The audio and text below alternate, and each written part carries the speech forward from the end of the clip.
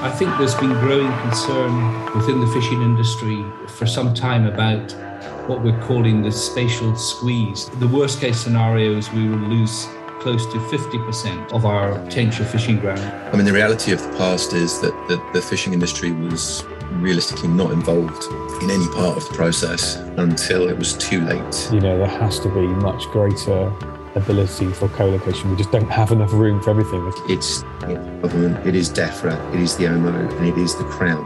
And it's keeping onto those bodies who actually make the difference at the beginning. Once you get to the point of dealing with a developer, most of the biggest decisions are already made. Do we need to convert that into what the energy developers talk about? They talk about how many lights they're going to keep on at home in the winter months. But we as a fishing industry need to remind people of how many mouths we're going to feed with highly nutritious, low carbon source of protein from the ocean. Good day all, and welcome to another Fathom NFFO collaboration episode. And this is the 5th episode that we've teamed up with Barry Dees from the National Federation of Fishermen's Organisations. And it's been great having Barry on as a co-host for the last few episodes, and we've covered all things from fisheries industry science partnerships, the joint fisheries statement. We took a deep dive into the world of sea bass and the early stages of the fisheries management plan. Thanks to DEFRA for coming on to speak about that. And this time around, we pick off another major issue, which is all things spatial squeeze. The NFFO released a report earlier this year, which builds some very concerning scenarios for all parts of the UK, as there is an ever-growing demand for space within the marine environment. Increased environmental protection, renewable energy, shipping, food production, the list goes on. But if we keep going the way we are, we simply run out of space. So we have a stack of guests involved in this episode to help get to grips with the situation and the current thinking. And we are certainly extremely grateful for everyone giving up their time, sharing their expertise and past experiences to help us find a better way forward. So I won't hang around here. Let's get into it. Over to myself and Barry to get this started.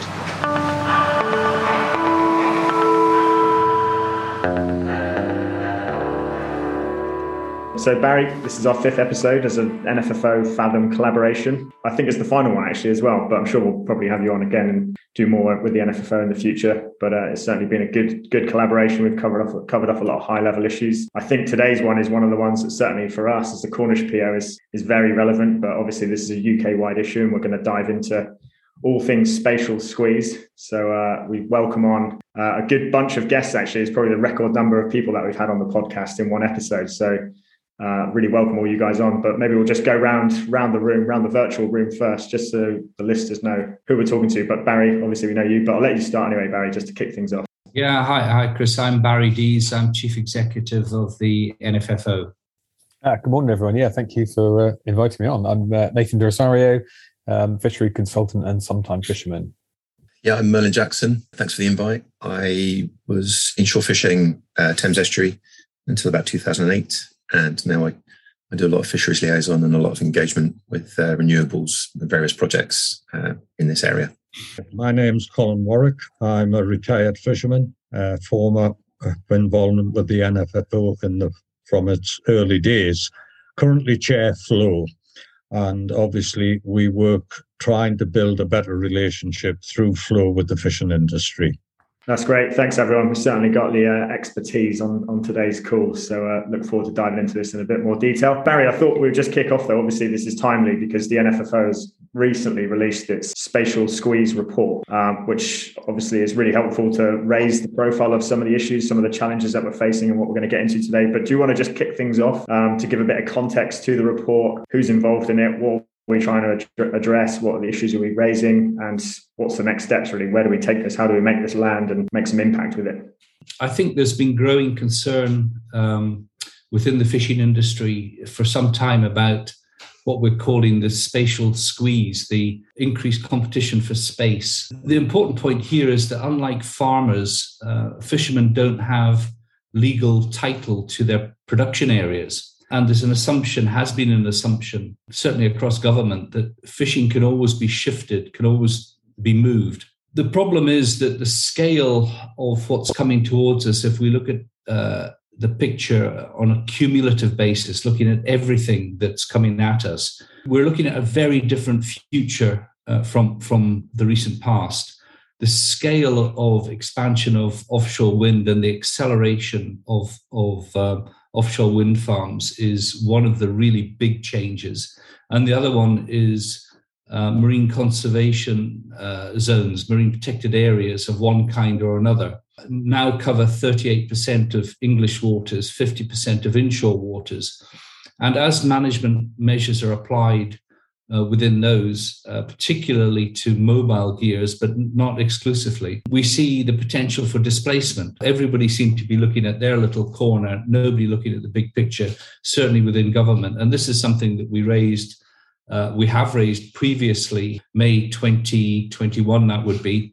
But what we and the Scottish Fishermen's Federation thought we required was an authoritative view of what's coming at us in order that we can be ready for it. And so we commissioned the experts in the field, ABP-MER, to prepare a report, which they'd done. It was published in June. The scenarios that have been painted by ABP-MER are that, the best case scenario is that fishing will lose access to about a third of our potential fishing grounds. And the worst case scenario is we will lose close to 50%. So this is a massive change. This is an enormous challenge to the industry, to individual fishing businesses, to fishing communities, but also to fisheries management and fisheries management plans. So this is really, really serious. What is lacking is a joined up approach across government. Everybody's looking at it with a kind of silo mentality. Our hope is that the report, which has certainly been well received within DEFRA and similarly across the industry, we're very clear that this is not the last word. The report has its limitations. It's only looking at mobile gears. We know that displacement will affect static gears as well, but you've got to start somewhere. And I think that we will use it as a platform. We will use the report as a platform to highlight the issues, to get a debate going within and across government that helps us collectively to understand and manage the issues that are coming forward. We know that net zero will always be a government priority. We understand the need for protection of biodiversity, but there's also such a thing as food security. And what we are arguing for in the report is a balanced approach, and that's exactly what we don't have at the moment.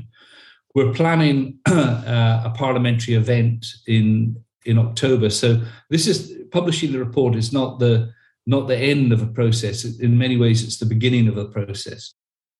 Thanks, Barry. That was really good. And it's just helped set the scene for what we're about to dive into in a bit more detail. And I thought a good way to do this today, welcoming all you guys onto the podcast, is if we sort of take a past, present and future approach. Obviously, Barry's just set the scene there, but there's been a huge amount of impact already that I think having Merlin and Colin here, there's a wealth of experience between you guys, sort of the journey that we've been on so far, fishing's role really in marine spatial planning, or lack of role, should I say. So on that note, I thought maybe Merlin, I hand to you first. You've really been at the coalface of this in your local area, very sort of close experience with almost the worst case scenario like Barry already alluded to. So do you want to just kind of give us a bit of an insight as to your experience, other fishermen in your area, and sort of paint the picture of the past, really, which will help sort of take us forward into the present? I mean, the reality of the past is that the fishing industry was realistically not involved in any part of the process until it was too late to be involved, if you like. So the point at which generally licensing or development spoke to fishermen was after the site was chosen or the cable route was chosen. Your ability to have any influence on anything at all is pretty much zero. Relies upon, to be honest, to a great extent even now, relies upon trying very hard to create really good relationships, but you are starting from a point of being on the back foot, because ultimately an awful lot of what happens with renewable development doesn't have to take you into consideration in the way that you would hope it would. So a lot of the things that we've been through, a lot of the gaps that we've seen in environmental impact assessments, in licensing, in site selection, all of these things desperately need to change. And specifically for places like the Celtic Sea, where it's going to be an entirely different challenge to, say, the Thames Estuary. But we have seen that displacement on a significant scale now. And I think even when we started, we didn't really know what to expect. I was still fishing when the first wind farms came. And I think until you actually start to be in amongst it and kind of living with it on your doorstep, you do fall into that trap of thinking, oh, it's 10 years away. So it's, it's going to be a slow sort of a gentle process in, but it's far from it. From the day it starts, it just accelerates and it becomes increasingly intense. So you find it's not just about thinking about the site and the amount of turbines and whether you can fish in it after or what the cable route is. It's everything it brings with it. So it brings a whole host of other things. It brings the surveys, the UXO, the CTV, craft, everything that just keeps going. It just gets bigger and bigger and bigger. And if you look at AIS in the Thames Estuary, it's quite a good kind of visual of what that actually means to an area once you have this this incredibly large, fast industry on your doorstep. So there's an awful lot to it. And hence, Colin and I spend a lot of time complaining and writing to people and trying to make something change, same as Barry does. So yeah, it's a very, very challenging time. Thanks, Merlin. Yeah, certainly understand your past experiences there, and hopefully we can definitely learn from that, but not taken away from the amount of effort you've had to put in to get to where you've got to, and really grateful you can share some of that with us. So yeah, Colin, again, really welcome all of your experience and sort of past knowledge of this and how you're sort of helping us really shape up what we can do to mitigate this a bit in the future. But do you want to give a bit of insight from your experience, your story really with Spatial Squeeze? Yeah, thank you for the opportunity. And following on, Barry set where we are today. Merlin's given us an insight with the problems we face. But I would like to turn the clock back. I'm of the age that I can easily do that. It's easier to go backward and predict the future. Historically, the UK adopted a different approach to our European neighbours. They actually, from day one, did not allow fishing inside a wind farm. And various countries treated it in a different way, but there is, I suppose, Denmark has a statutory obligation to compensate the fishing industry over the life of its fish farm. The UK adopted a different approach, and it's the overarching policy states that fishing may resume post-construction. That in itself implies that fishing would be a planned activity. But nothing could be further from the truth. It's actually a bit of a misnomer. It's a whitewash smokescreen that we've suffered for the last 22 years. And we have to recognize that none of us that was around any of the tables of the Federation at that particular time, nobody ever saw the 2 turbines off my native coastline in Northumberland would lead to where we are now, 22 years later, where we have industrialization of the sea floor, aided and abetted by our government and the Crown Estate. But be under no illusions, everybody involved has actually got their finger in the pot. The Crown Estate is earning, he's doing exactly the same as the fishermen are trying to do, is earn a percentage of their income off the sea floor. That's no different to the fishermen, but actually, in reality, it's Peter stopping Paul making his living. Now, the developers, and I don't blame them for where we've ended up, but they haven't actually, there was no guidelines, was there? Fishing may resume. So the design a wind farm that suits them, that practice carries on till today, where we are saying if we were part of that plan and promotion, we wouldn't have ended up with wind farms on the richest grounds simply because there were shallow banks, but banks were synonymous with fishing. So there was a total lack of any basic understanding how the industry used the sea and the sea floor to earn its living. And that's compounded today, as Barry says, with and further expansion into wind. So what can we do about it? I think we need to take stock of where we've arrived at and how we arrived at, and what is possibly the most significant missing element is the fact that of all the sea users, if you take the Chamber of Shipping, the Royal Yachting Association and the fishing industry, 2 are statutory consultees and 1 isn't. And I believe that's that basic lack of involvement with the fishing industry from day one that needs to change. That will give us some leverage going forward. So it's not doom and gloom, and we're not saying we don't recognize the need for offshore wind energy, but what we're saying, it has to be on a joint approach. We have to be part of that process going forward. Thanks, Colin. Couldn't agree with you more. I think you're bang on. It's just having that seat at the table early on in the marine planning process to be recognised as a credible user of the sea. So that is the simple campaign message, really, isn't it? That is the question that we take from here. So thanks both. That's good. Really good to paint the picture of the past. And I think obviously this is being sort of built into some of the work that the NFFO have been doing over the last year.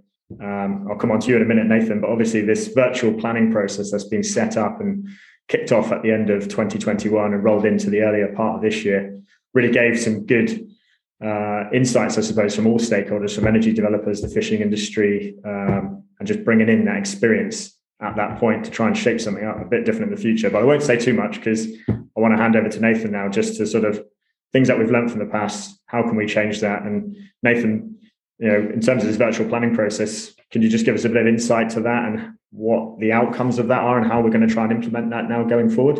Yeah, so thanks, Chris. I mean, I think the work we've been sort of involved with in the last 6 to 8 months has been really recognising the size and scale of ambition of offshore wind from government, but also the developers, is going to take us into a whole new ball game, if you like, kind of uncharted waters. So a lot of the work in the North Sea has been around kind of fixed wind, but to really scale up to the types of numbers in terms of energy production that we'll need to meet net zero. It's this much further offshore, much bigger turbines of floating wind. And that's a whole new era. And although it's very much in an experimental phase, so it's difficult for everyone, because we don't really know what that will look like. It's emerging technology. But I was asked last year by Colin and Merlin, as you said, who have, kind of over a decade experience of working with developers. They asked me to get involved in a project along with Crown Estate and also 3 of the developers who were very keen. They're obviously coming at this from the other side, and they can also see that there is significant challenge. They don't. They recognise that fishing exists, and they recognise that going into an area like the Celtic Sea is really the engine room of kind of English fisheries now. It's where the vast amount of catch by value comes from. And so we had this idea of a kind of virtual planning exercise to involve all the different stakeholders that are currently involved in the decision making to see how we'd kind of plan for real, but in a environment where, let's say, it kind of wasn't real. So it's almost kind of a gaming approach to it, to see really what was possible in the way of coexistence. Coexistence is, if you like, the holy grail. Obviously, if everyone can carry on doing what they're doing and accommodate each other, that's great. We all walk away as winners. So we had a series of 3 workshops with him. We started at the end of 2021 and had 2 more in 2022, which we hosted in London and also down in Newlyn with a range of different static gear, mobile gear skippers, particularly in the offshore space. And that was great because we were able to tap into knowledge, certainly in one case in the beam trawling, that's passed down to like 2 generations since the kind of dawning of beam trawling in the Southwest. So I think an unprecedented amount of sharing of information and of knowledge. To summarize, I think what we came to the conclusion was that I think for both static gear and mobile gear, there's a difference between what's theoretically possible to fish inside of a potential floating offshore wind farm, but what is the reality of how vessels need to fish in a more practical sense. So in an absolute theoretical sense, potentially, there could be some fishing, but it just wouldn't be commercially viable in the sense that, once you're in an area, boats have to move, they have to be able to come around with the tide, could be other vessels in the area. So there was very well reasoned, I think, points that came from the skippers themselves as to really why, even for both types of gear, it'd be very difficult to see how coexistence could be achieved. And I think the result, if you like, from the fisherman's point of view, was really to urge the smallest possible footprint. So actually, these areas should almost be kind of no fishing areas, just because so much uncertainty around kind of anchor patterns and everything else, that they should be as small as possible, and therefore obviously minimise the economic impact to the industry. And so I think that's where we left that. And I think, as Colin said, there has to be, we really do need to have a sensible conversation around loss of earning potential, because that's what we're talking about. Fish have a habit of moving. We've seen kind of cuttlefish move in the last 20 years, and who would have known they would have come onto those grounds? So it's all very well, using past performance, and as we always read the small print, you can't always go on what's happened in the past to understand what the future of fishing might look like. So I think the stakes are really high here, and where I see we're lacking is we obviously don't have the high level clout at this stage that we ultimately need. And I think Barry's right, it really needs to be pushed up the political agenda and much more focus around that sort of food security angle, which I think is the really key point that people don't seem to understand. Cool. Thanks, Nathan. Good to get an insight into what that process is. And having been in the room myself, certainly a lot of value to doing that. Like you say, huge amounts of information being shared from people that really know these fishing grounds and understand what's happened in the past. But yeah, totally understand what you're saying as well. We can't really predict the future. We need to keep open-minded as to what might be happening out there, what might change looking forward. Barry, I forgot your co-host. Haven't given you a chance to say anything again, but I don't know, do you want to come in there? Do you want to sort of respond to what Merlin, Colin just mapped out before we sort of look further forward again? Yeah, well, these guys are the experts. The focus in this discussion so far has been on the expansion of wind farms, and we know what the political drivers are there. But equally, almost as significant is marine protected areas and the potential for displacement there. So again, it's the need to look at the picture in the round, and for government to begin to look at the picture in the round and develop policies in dialogue with the fishing industry. I think that our early warnings prior to the report have alerted, certainly DEFRA, to the scale of change and the potential for disruption that's coming towards us. And I do understand that there is work going on behind doors within DEFRA, within the MMO, within CFAS. So far, that's not been shared with us, but there is a need for that dialogue. In the meantime, I think it's incumbent upon us to raise the political awareness of this problem. We have requested a meeting with the Secretary of State, whoever that will be, and we are engaged in a discussion with the head of marine spatial planning within the MMO. Marine spatial planning's got a critically important role to play here, but it has to be joined up across government, which it's not at the moment. As I mentioned earlier, we have a parliamentary event so that parliamentarians of all hues can understand what's at stake here for the fishing industry. There is a new approach within marine spatial planning developing, which is prioritization. Up until now, the role of marine spatial planning has been to balance all the different interests, recognizing that that's quite a challenge. There's now prioritization has become the buzzword, meaning that there'll be a hierarchy and some activities will be privileged over other activities. Our fear, of course, is that fishing will be at the end of the queue here, and that climate change, net zero, and protection of biodiversity will take priority. That will all change when, as we've seen, there are fears about food security, which is why I think we need to be in the discussion about the protection of our food production areas. I think that is the way that we can elbow our way into the dialogue, into the discussion. So, and a starting point would be to make the fishing industry organisations statutory consultees, so that at least we have an equal seat at the table in the dialogue going forward. To reiterate, I suppose, the scale of what is coming towards us is just different from anything that we'd envisaged before. It's the scale that is different. And when you combine offshore wind with the potential for displacement from marine protected areas, I've been involved this week in 6 discussions about highly protected marine areas and offshore marine areas, marine protected areas.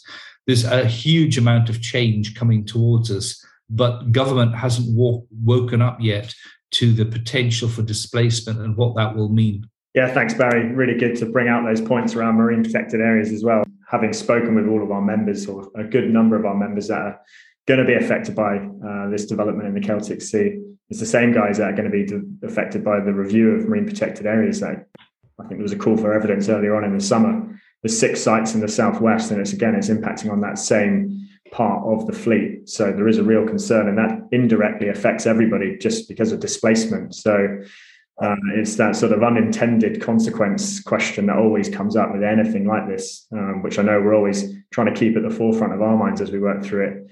I mean, if I could just butt in there on unintended consequences, there's a very clear example that we're seeing already with the IFCAs. The role of IFCAs has changed profoundly because 50% of inshore waters are marine protected areas, and undertaking the assessments for these in order to keep the fisheries open within these areas now occupy most of IFCA's time and resource. And the implication of that is degrading the fisheries management role that IFCAs previously performed. That's a concern with some IFCAs, and I'm not saying that it's the same picture all around the country, but there's an example of an unintended consequence from, in this case, it's government policy that has got, again, really profound implications for the fishing industry. Yeah, thanks, Barry. We've certainly delved into a bit of looking forward into the future. And that is our final point, really, just to kind of bring together everybody as part of this last piece of the conversation.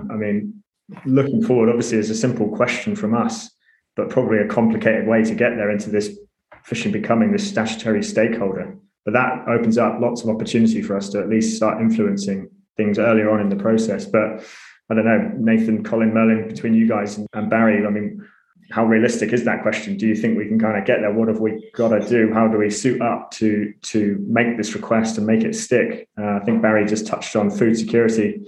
Certainly is some part of our argument, really. But I know raising this previously, sometimes we get the response that, well, okay, a lot of seafood's exported. How do you sort of make it stick? But recognizing that importance still from an economic point of view, surely there's a point to be made there. But yeah, open the floor to you guys just to kind of come into this looking forward into the future part of the conversation.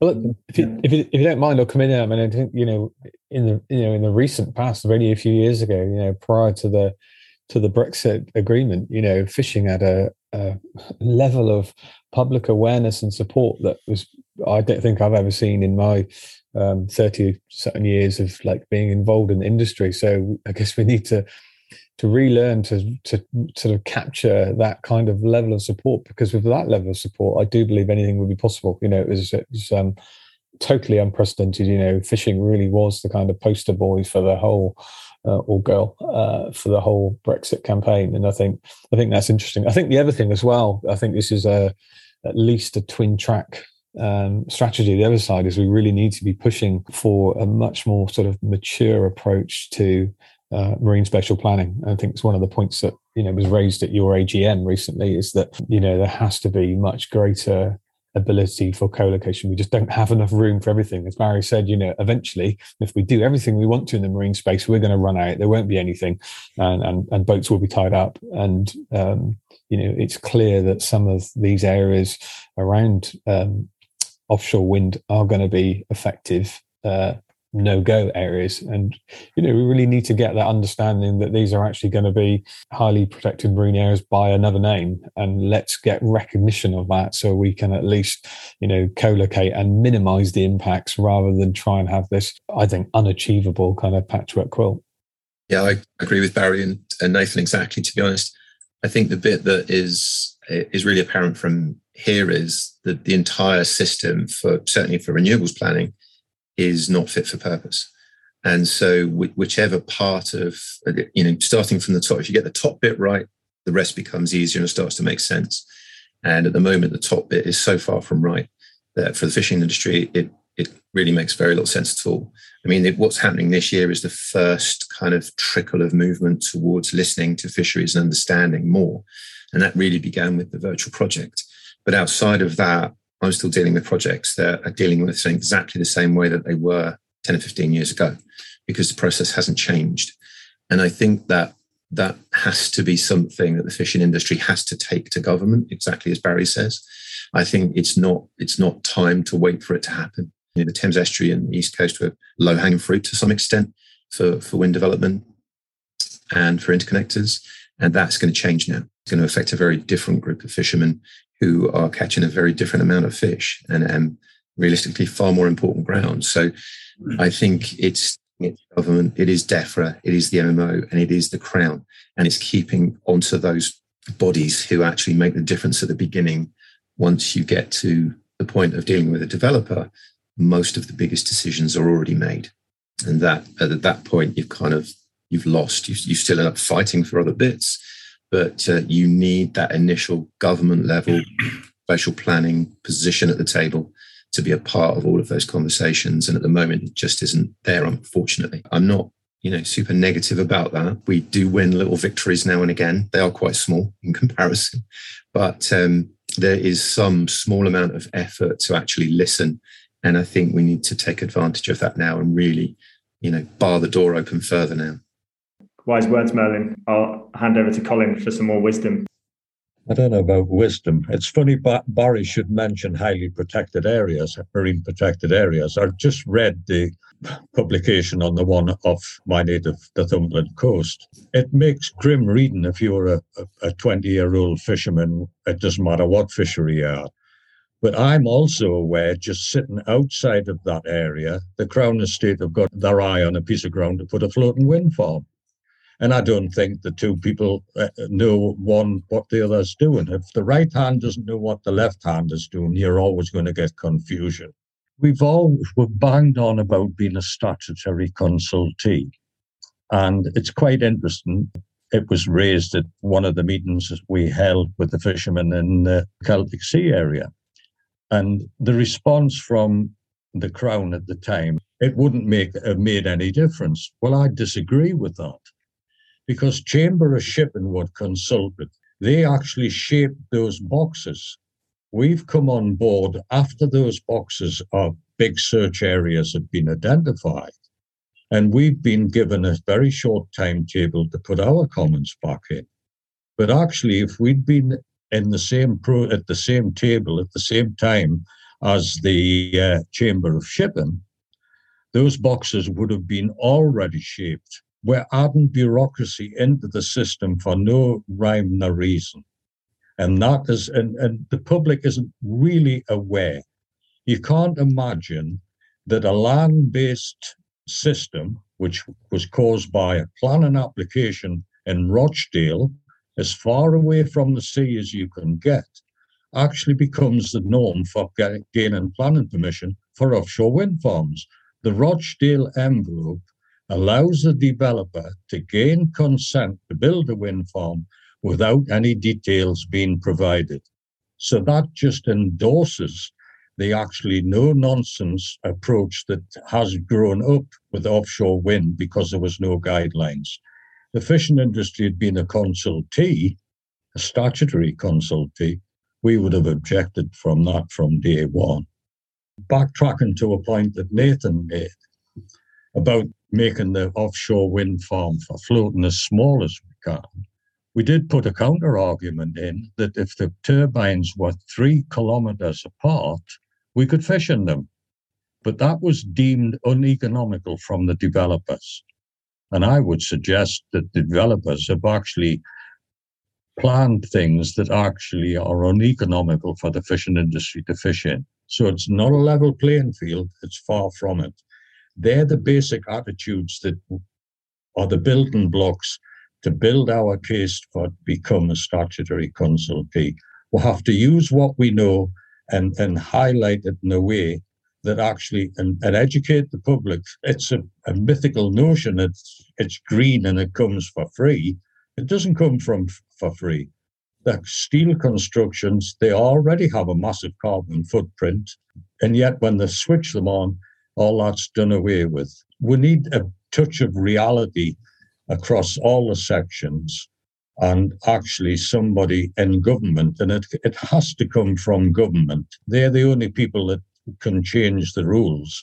Whether they'll have an appetite for listening at the present time, that's for us to articulate that they should, because if they don't, we're on a collision course, and it'll mean ports like Newland will suffer financially.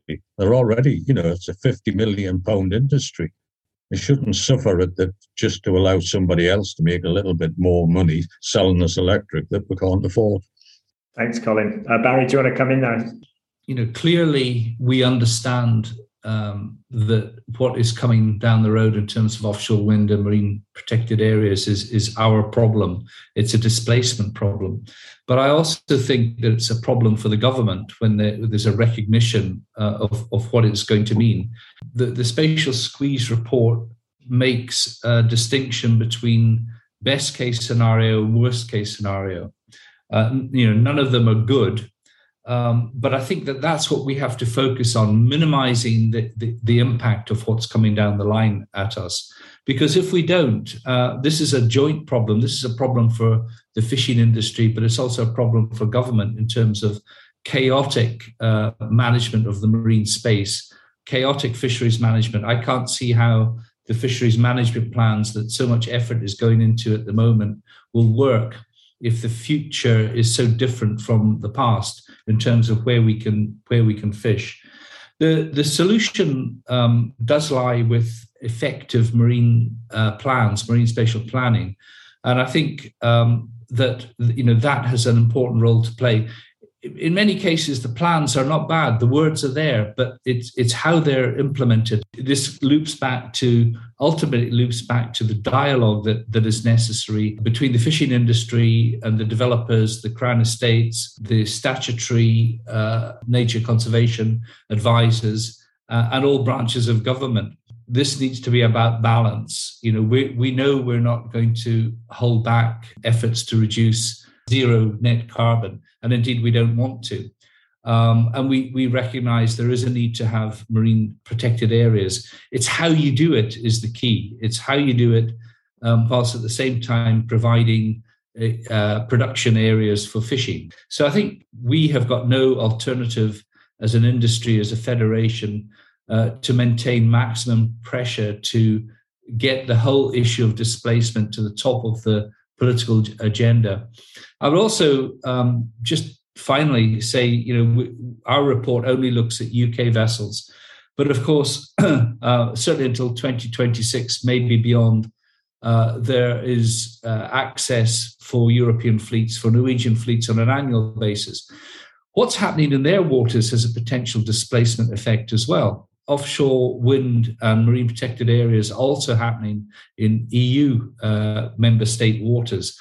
That has a potential to displace vessels into UK waters. So, this is a national, local, but also international issue that needs to be addressed. Thanks.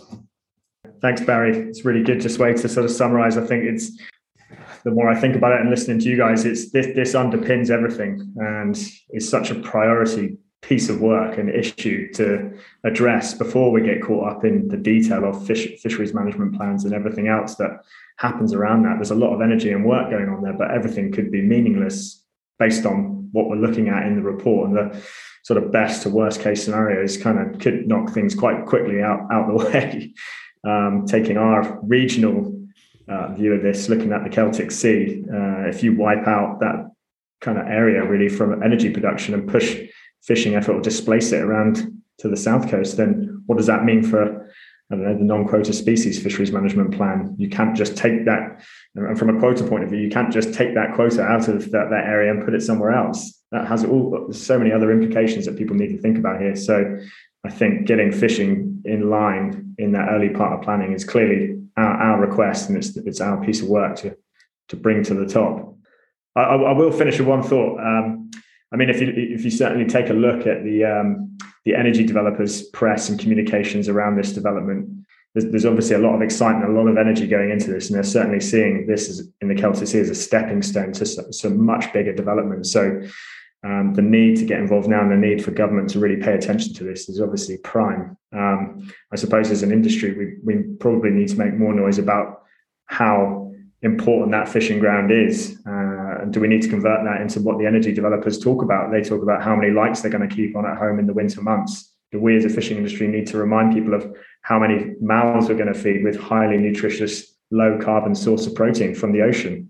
So I think that's probably our thing again to get on with and remind people of what's going on out there at sea.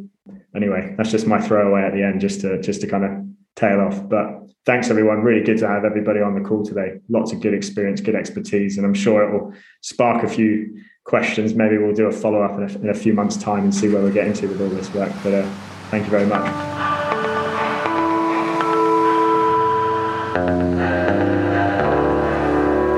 This episode was brought to you by the Cornish Fish Producers Organisation with support from the National Federation of Fishermen's Organisations. If you enjoyed this episode, please rate and review wherever you get your podcasts.